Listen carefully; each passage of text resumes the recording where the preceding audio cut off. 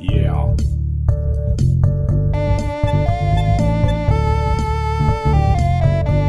What is that strange sound?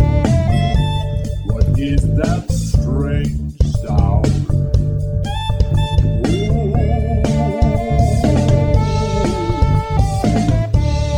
Where can it be coming from?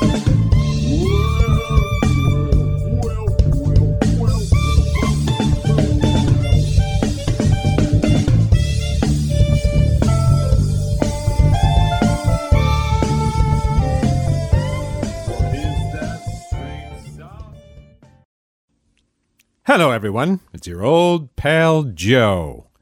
Yes, that's right. It's me. It's Joe. This is Strange Sound. Welcome to Strange Sound, episode 35. I am recording this. I, Joe, am recording this episode of Strange Sound the weekend before the November general election. This is Saturday, Halloween. I'm recording this. So everyone be afraid, be very afraid. There's lots of reasons to be afraid this Halloween, God knows. Substantive reasons, not fanciful reasons, as there usually are on Halloween, in Halloween's past. Oh, the good old days when we could just be afraid of hobgoblins.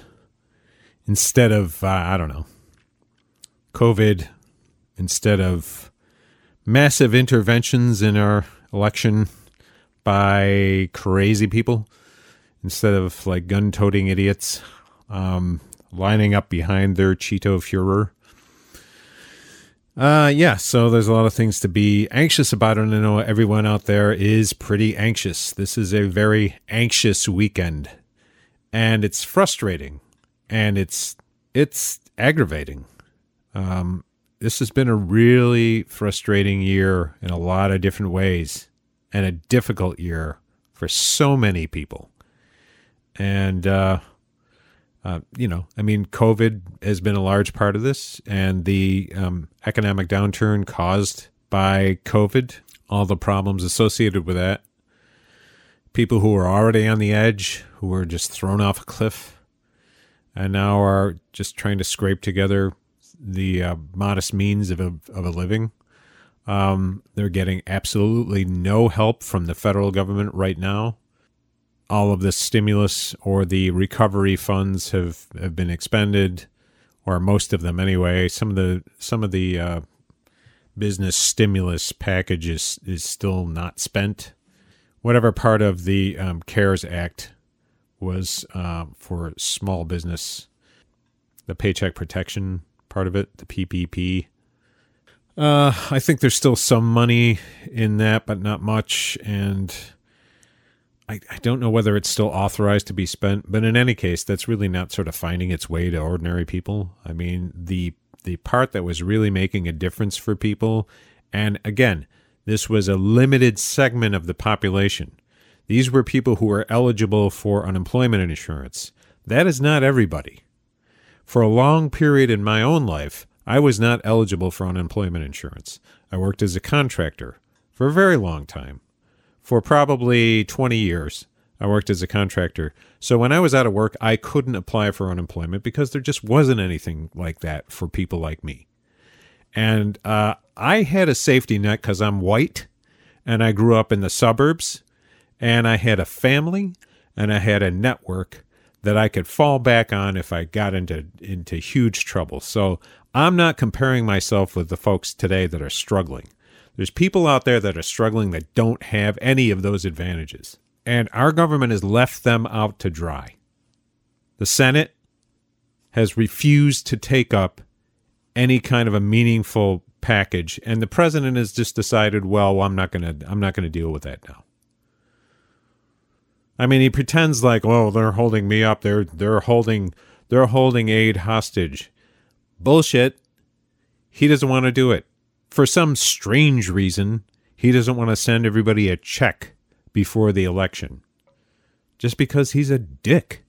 It's because he thinks he has the formula, right? He thinks he has the formula for re-election, so he's just applying that formula. And I've seen it. They basically, right now, they're basically running an ad that sounds tonally, at least, like the Willie Horton ad. Sounds like the same kind of read. It starts in the same way. Biden on the economy, right? And again, I'm not trying to run interference for Joe Biden. His campaign can take care of itself. They don't need me for that.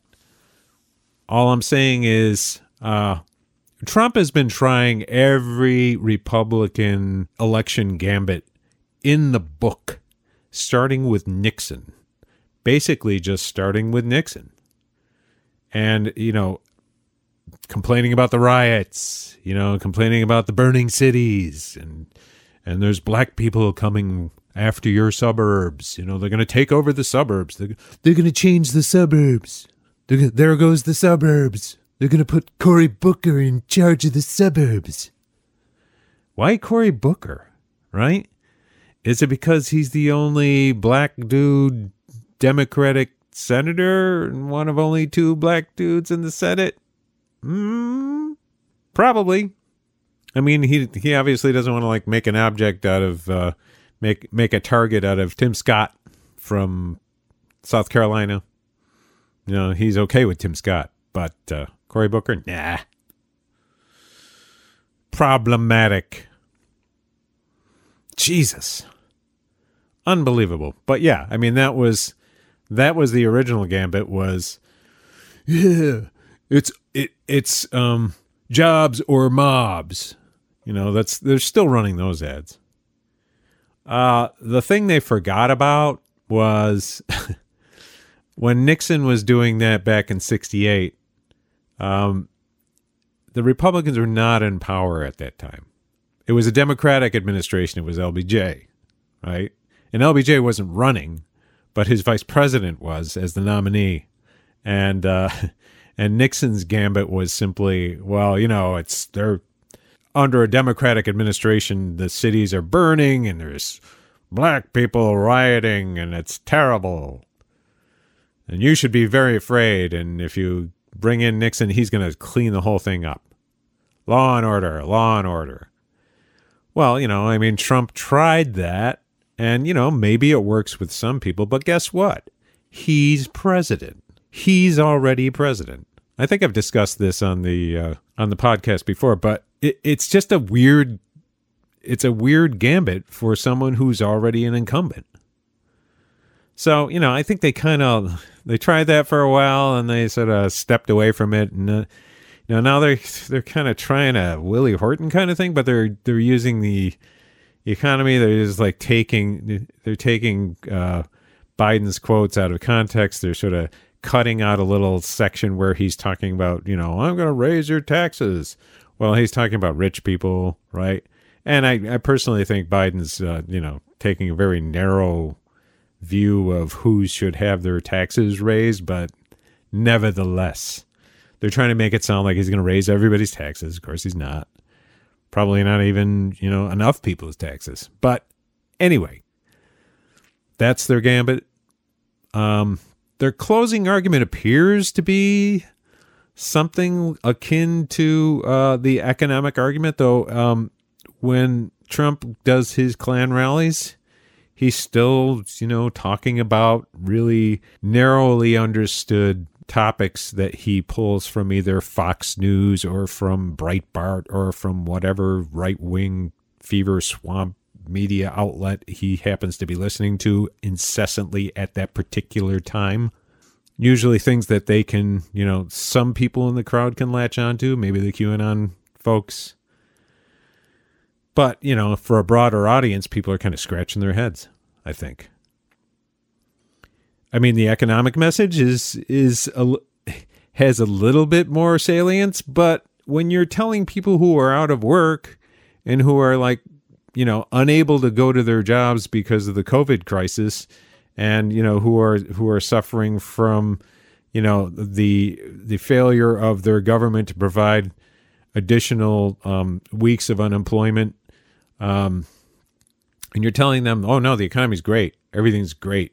We saw the greatest increase in GDP in the history of the country.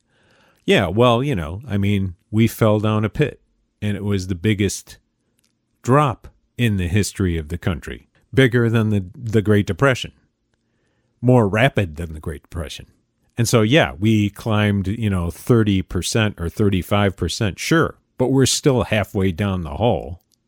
We're still nowhere near even the peaked level we were at before. And mind you, this greatest economy of all time that Trump keeps talking about, it's pretty narrowly experienced. There are a lot of people who were struggling before the COVID crisis hit. Listen to Michael Moore's podcast from the last couple of weeks. He talks to some folks in Michigan, particularly an activist friend of his in Detroit. I think his name is Peebles. Listen to what he has to say.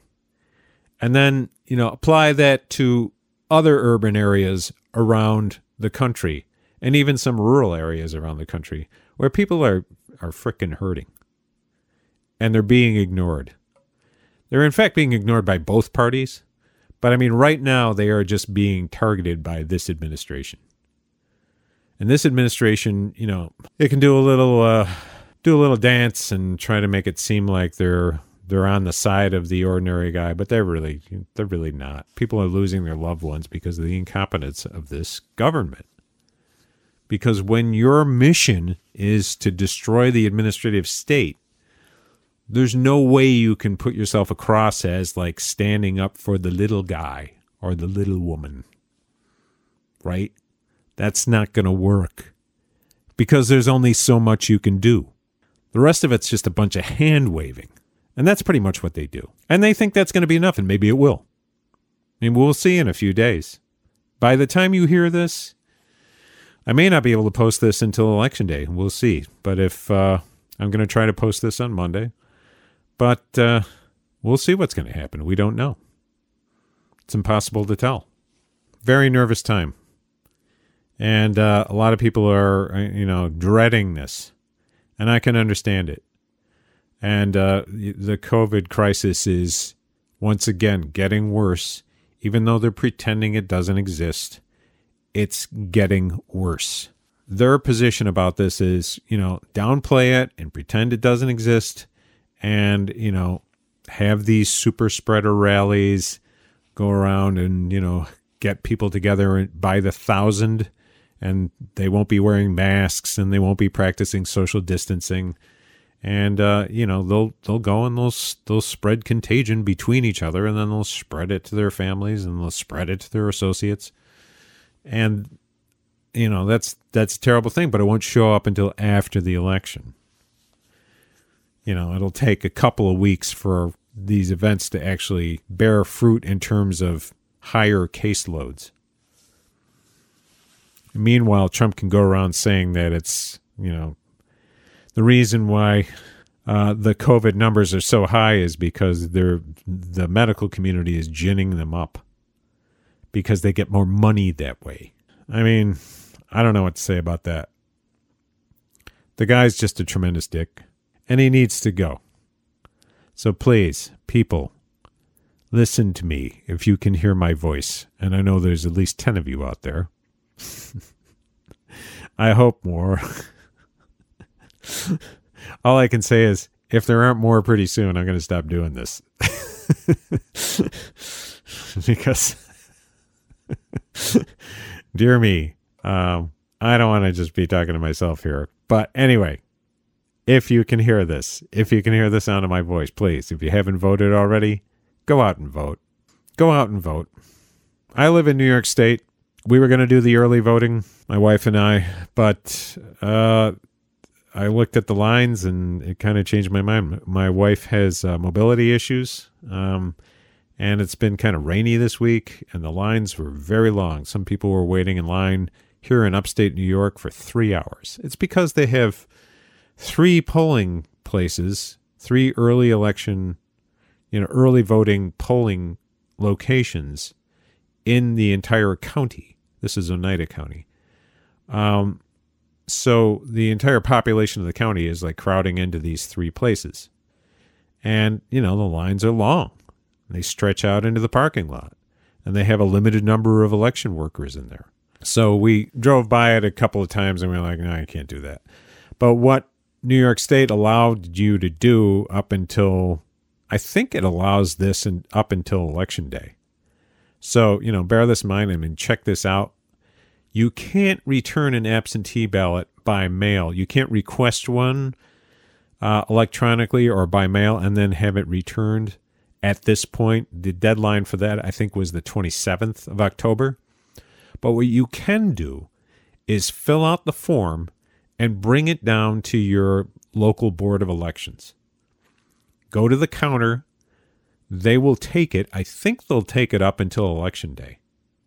Now, they may be a little busy on Election Day, but I can tell you, we went on Thursday, I believe it was. It was Wednesday or Thursday.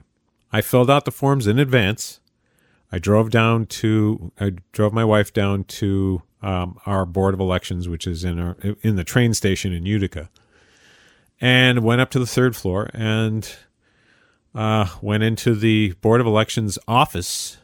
I called in advance to make sure that we could do this, and they said sure. Went in there, gave them the application. There was no line. There were a couple people there, but no one was really ahead of us. They took our applications. It took them a few minutes, but they came back with our ballots. We went and we marked the ballots, and we dropped it in a drop box right there in the office, and that was it. And it took about 10 minutes. So, if you don't want to wait in that long line, if you're worried about, voting on Election Day, and it should be a little bit easier on Election Day, at least in a place like upstate New York, it should be easier because there's a lot of polling locations. And a lot of people will have early voted, so there'll be less people crowding in on Election Day. So if you haven't done that and you do live in New York State, and New York State isn't a swing state, I know, but there's, down ballot races and stuff like that. It's pretty important for people to get out there and vote. If you don't want to try to vote on Election Day in the usual sense, you might want to give this a try. You can fill out an absentee ballot right there down at the Board of Elections, and they'll take it right there. And it's pretty easy. Anyway, that's my 5-minute pitch for still trying to vote. And I think you can guess who I want you to vote against. But there you go. It's up to you. Okay, so what I was going to talk to you about today, what I was going to look at a little bit today, is just the entire project that we see coming to fruition here. Basically preserving white power. It's basically the White Power Project, right? The White Power Preservation Project, the WPPP. And what am I talking about there? Well, it's pretty obvious from how the Republicans are handling this election, and particularly the Trump administration, how the Trump administration is handling it and how the Republican Party is handling it more generally, both on the state level and on the national level. It's fairly obvious what their project is, right? I mean, there are demographic changes in the United States that have been ongoing for decades, and it's an inexorable process. The United States is becoming less white, and the Republican Party is principally a white person party. And right now, what they're trying to do and what they've effectively done is minimize the voting power of non-white populations and poor populations. So they're effectively doing that through a number of different means. Now, obviously, the big red flag this year is Trump running around yelling fraud, right? So he's openly saying that he's going to challenge the results of the election. He's called mail-in ballots fraudulent. He's laying out a case in public for not counting ballots that arrive by mail separating those out and just throwing them out, or not counting any ballots that haven't been counted by midnight on election day, election night, right? He thinks the only ballots that should count are the ones that are counted on election day, and particularly the ones that are cast on election day, because he knows that Republicans are going to tend to more or less own election day in terms of the numbers of voters. And that maybe the early vote might slightly favor Democrats, and the mail-in votes might slightly favor Democrats or substantially favor Democrats. They know this. Trump knows this, or at least his handlers know this, and that's why he's attacking it. Like everything else, he attacks anything that threatens his privilege and his power. And by extension, the privilege and power of the white minority, the conservative white minority. And that's pretty obvious, right? So that's the really obvious part. The somewhat more subtle part is the, appointment of judges, justices. Amy Coney Barrett is the most obvious element of this. Obviously, Kavanaugh, who recently, in a concurring opinion during a recent case, I think it was the case having to do with either Pennsylvania or with Wisconsin, more or less resurrected Bush v. Gore, cited Bush v. Gore, even though those justices who decided Bush v. Gore said that this should not be cited as a precedent. That was then, this is now. He's basically set the predicate for considering whoever appears to be ahead on election day as being the presumptive winner, and that any votes counted after election day would have the effect of overturning the apparent winner, which is just insane. But he said it, and that's him putting it out there. So they're prepared for the next Bush v. Gore. Okay, so that's part of it, right? There's the packing of the circuit courts and the district courts, which the Republicans and Trump have been doing relentlessly for the last 4 years. They blocked a lot of Obama appointments. Obama wasn't exactly very aggressive about appointing judges. And the Democratic Senate before 2015 still observed some of the niceties. They allowed home state holds, and they observed the filibuster for quite a long time. Eventually, they knocked it down because it was being abused. But then after that, they got blocked. Nominations got blocked. The Republicans held open a bunch of seats on the circuit and in the district courts and the federal courts. And since then, they've just been a appointment and confirmation machine. And they've been appointing judges that agree with their point of view and that are going to decide in a way that's consistent with what they want. That they're going to decide on these, and I'm talking specifically about elections here. They're going to decide on the side of Trump. Mark my words. I don't think you need me to tell you that, but that's simply what's going to happen. That's the mousetrap that they've set for us, right? And that's been a multi-year project. Obviously the Supreme Court has been a multi-year project, and this is, Republicans take the long view. My larger point is just that these elements, essentially preserving white power by keeping this president in office and keeping the Senate in Republican hands, or preserving the prerogative of the GOP, the ultra-conservative GOP, even if they lose the Senate and even if they lose the presidency. This whole project is something that's been underway for decades, right? And it's become a lot more obvious because the problem facing them has become much more acute. I mean, Back in the 1960s, in 1968, when Nixon was running, Pat Buchanan famously told him that what they were going to do was divide the American population in two parts. They're going to divide it in half, and that would be okay because they would end up with the larger half. Because that was literally true back then. There were a lot more white people than anybody else in those days. And they could take a larger chunk of the white population and create a majority, a ruling majority.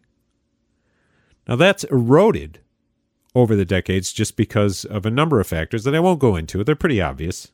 I mean, it took decades. It took many years for this thing to emerge, but people saw it coming.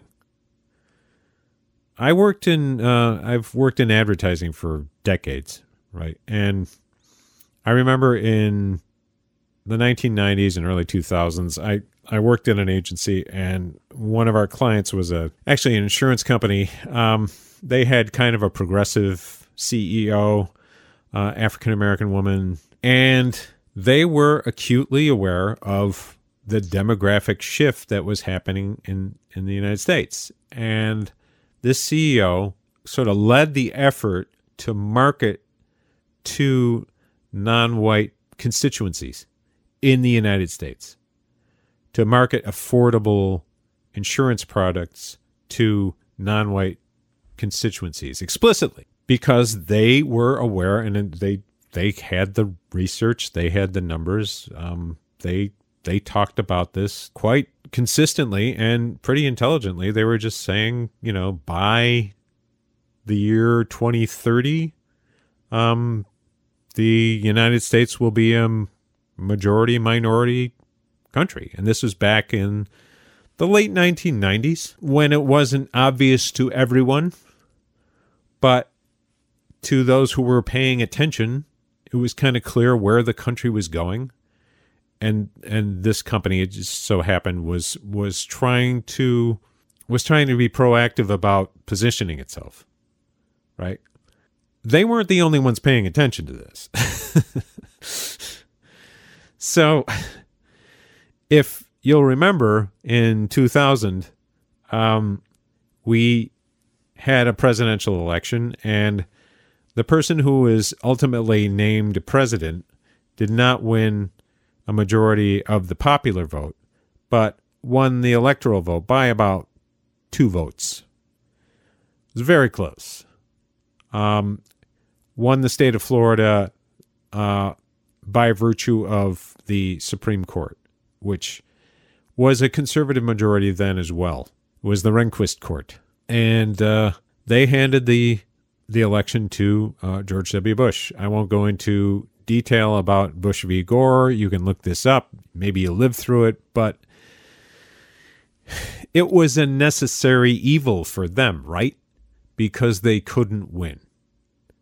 Because the demographic problem that they face had progressed over the course of the preceding couple of decades.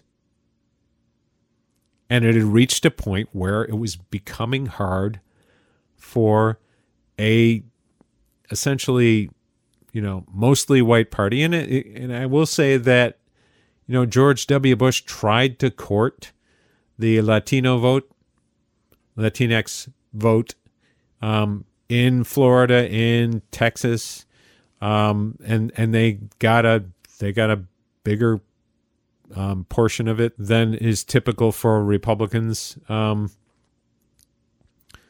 So they weren't entirely trying to shut these people out, but they kind of had to do that.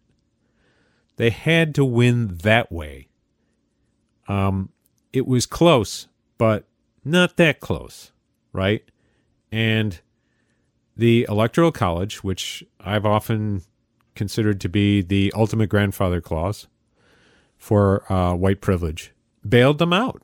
And that was the first instance of that. Now we've already had, over the last 20 years, we've had 2 instances of Republicans winning the presidency by losing the popular vote and winning the electoral vote. By the time we get to Trump's election, It's much more lopsided. It's not even close. In the popular vote, it's millions separate the two candidates. The Democratic candidate, even though as lackluster as she was, won 3 million more votes than Donald Trump. And yet Donald Trump ended up being president and had, a substantial lead in electoral votes. The Electoral College is, as I said, that's the ultimate grandfather clause. That protects them from this demographic wave. The other thing that protects them is voter suppression. And it comes in many forms. It comes in the form of voter ID laws. It comes in the form of, eliminating polling places. It comes in the form of preventing people from voting or purging voter rolls, which is the preferred tactic in places like Georgia and Florida and other states. You do a purge. You purge people based on mismatches in spelling, slight differences between the way a person's name appears in their voting record and the way it appears on their license. Just a broad range of different ways to approach this. The Supreme Court made it much easier by striking down portions of the Voting Rights Act during the Obama administration. I've talked about this in previous podcasts, and you can find all about that elsewhere. But again, that's part of the project, right? Another part of the project is gerrymandering. Gerrymandering, dilutes the power of black voters, Latinx voters, poor voters, urban voters, more generally, and the reapportionment and the redistricting in 2010 was driven by the Republicans because they strategically approached it. They bought as many state legislative seats as they could get in targeted states, and were able to drive the reapportionment process, the redistricting process, so that they wind up with a permanent majority, practically, so that Democrats have to win a ridiculous, lopsided vote count in order to get into office, from a statewide perspective. So they make the House of Representatives a bit more like the Senate in a funny way, whereas, the numbers of representatives representing either side is completely out of proportion with the number of people voting for that side. And, again, this is something they have to do, right? I mean, and this is a conscious project on the right. Paul Weyrich talked about it, back in the day. He was one of the founders of the Moral Majority. He was one of the founders of ALEC, the American Legislative Exchange Council, that's been propagating all these, reactionary laws across the country on the state level. He said many years ago, probably 1980, that, he doesn't want more people to vote. He wants less people to vote. We're going to win with less people voting, right? I don't want everyone to vote. Of course they don't. They don't want black people voting. They don't want brown people voting. They don't want poor people voting. They just want their own constituencies voting. And their constituencies are overwhelmingly white. And a lot of them are privileged. The majority are privileged, I'd say. But they drag along some slightly less privileged people as well, who, are driven by other factors, resentment and disaffection. And then there's a lot of people who just kind of sit it out.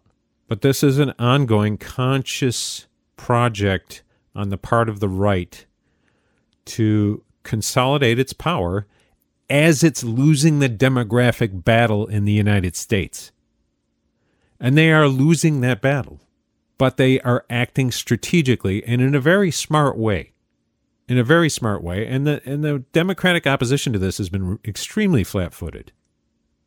and ineffective. We've had the majority of people on our side for a long time, and we've just been flat-footed about it.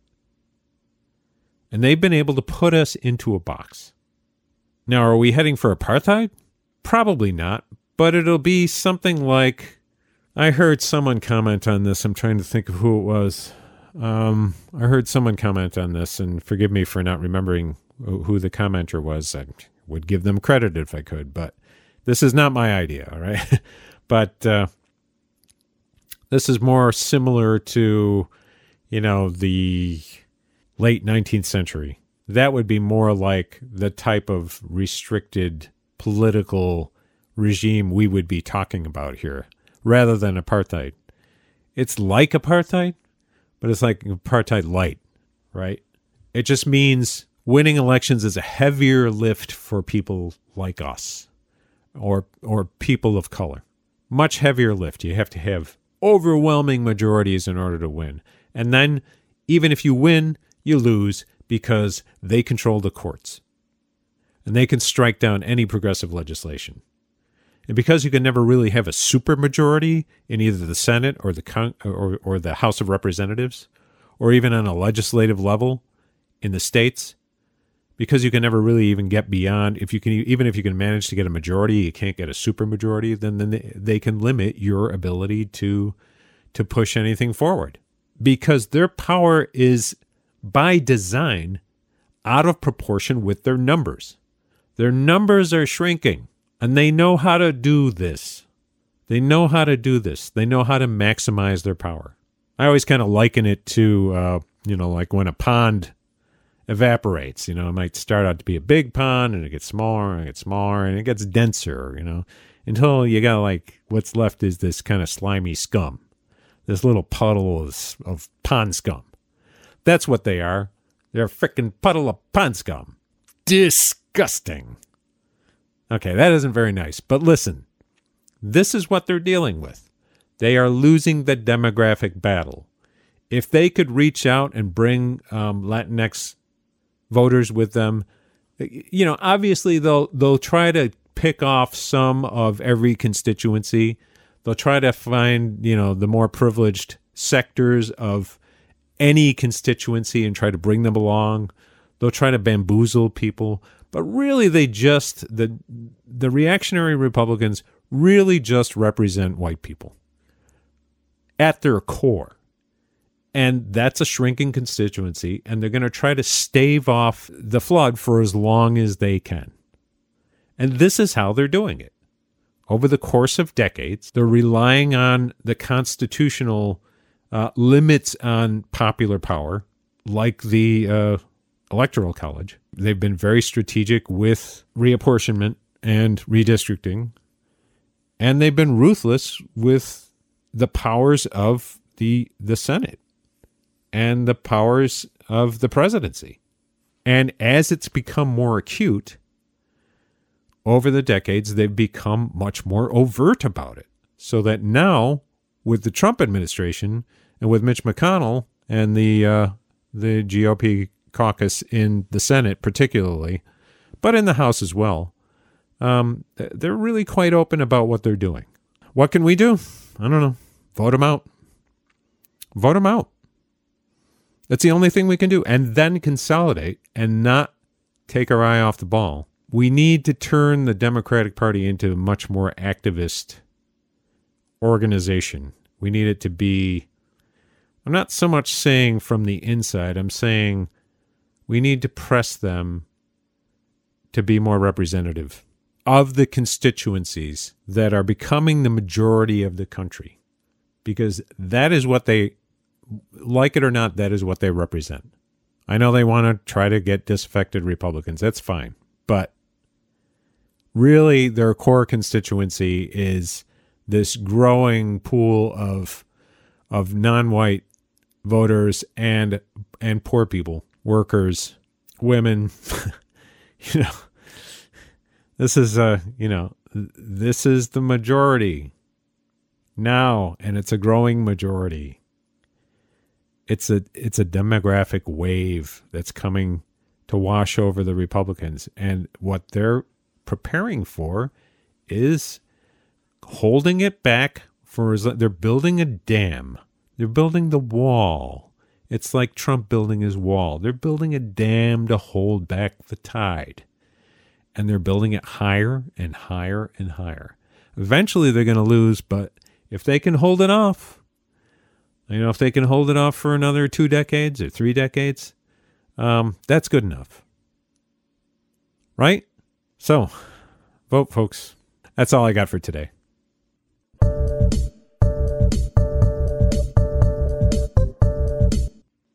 I'd like to hear what you have to say. I'm tired of listening to myself talk. I want to hear from you, dear listener. Please go to anchor.fm/strange sound and leave a 1-minute voice message. Or you can reach me through Twitter @StrangeSoundPod. You can also go to anchor.fm/strange sound and click on the Facebook link. I don't have a custom Facebook URL because I'm not very important, so I can't contrive that. But if you go there, if you go to the Anchor site and click on the Facebook link, you'll find a Facebook page. You can talk to me through that as well.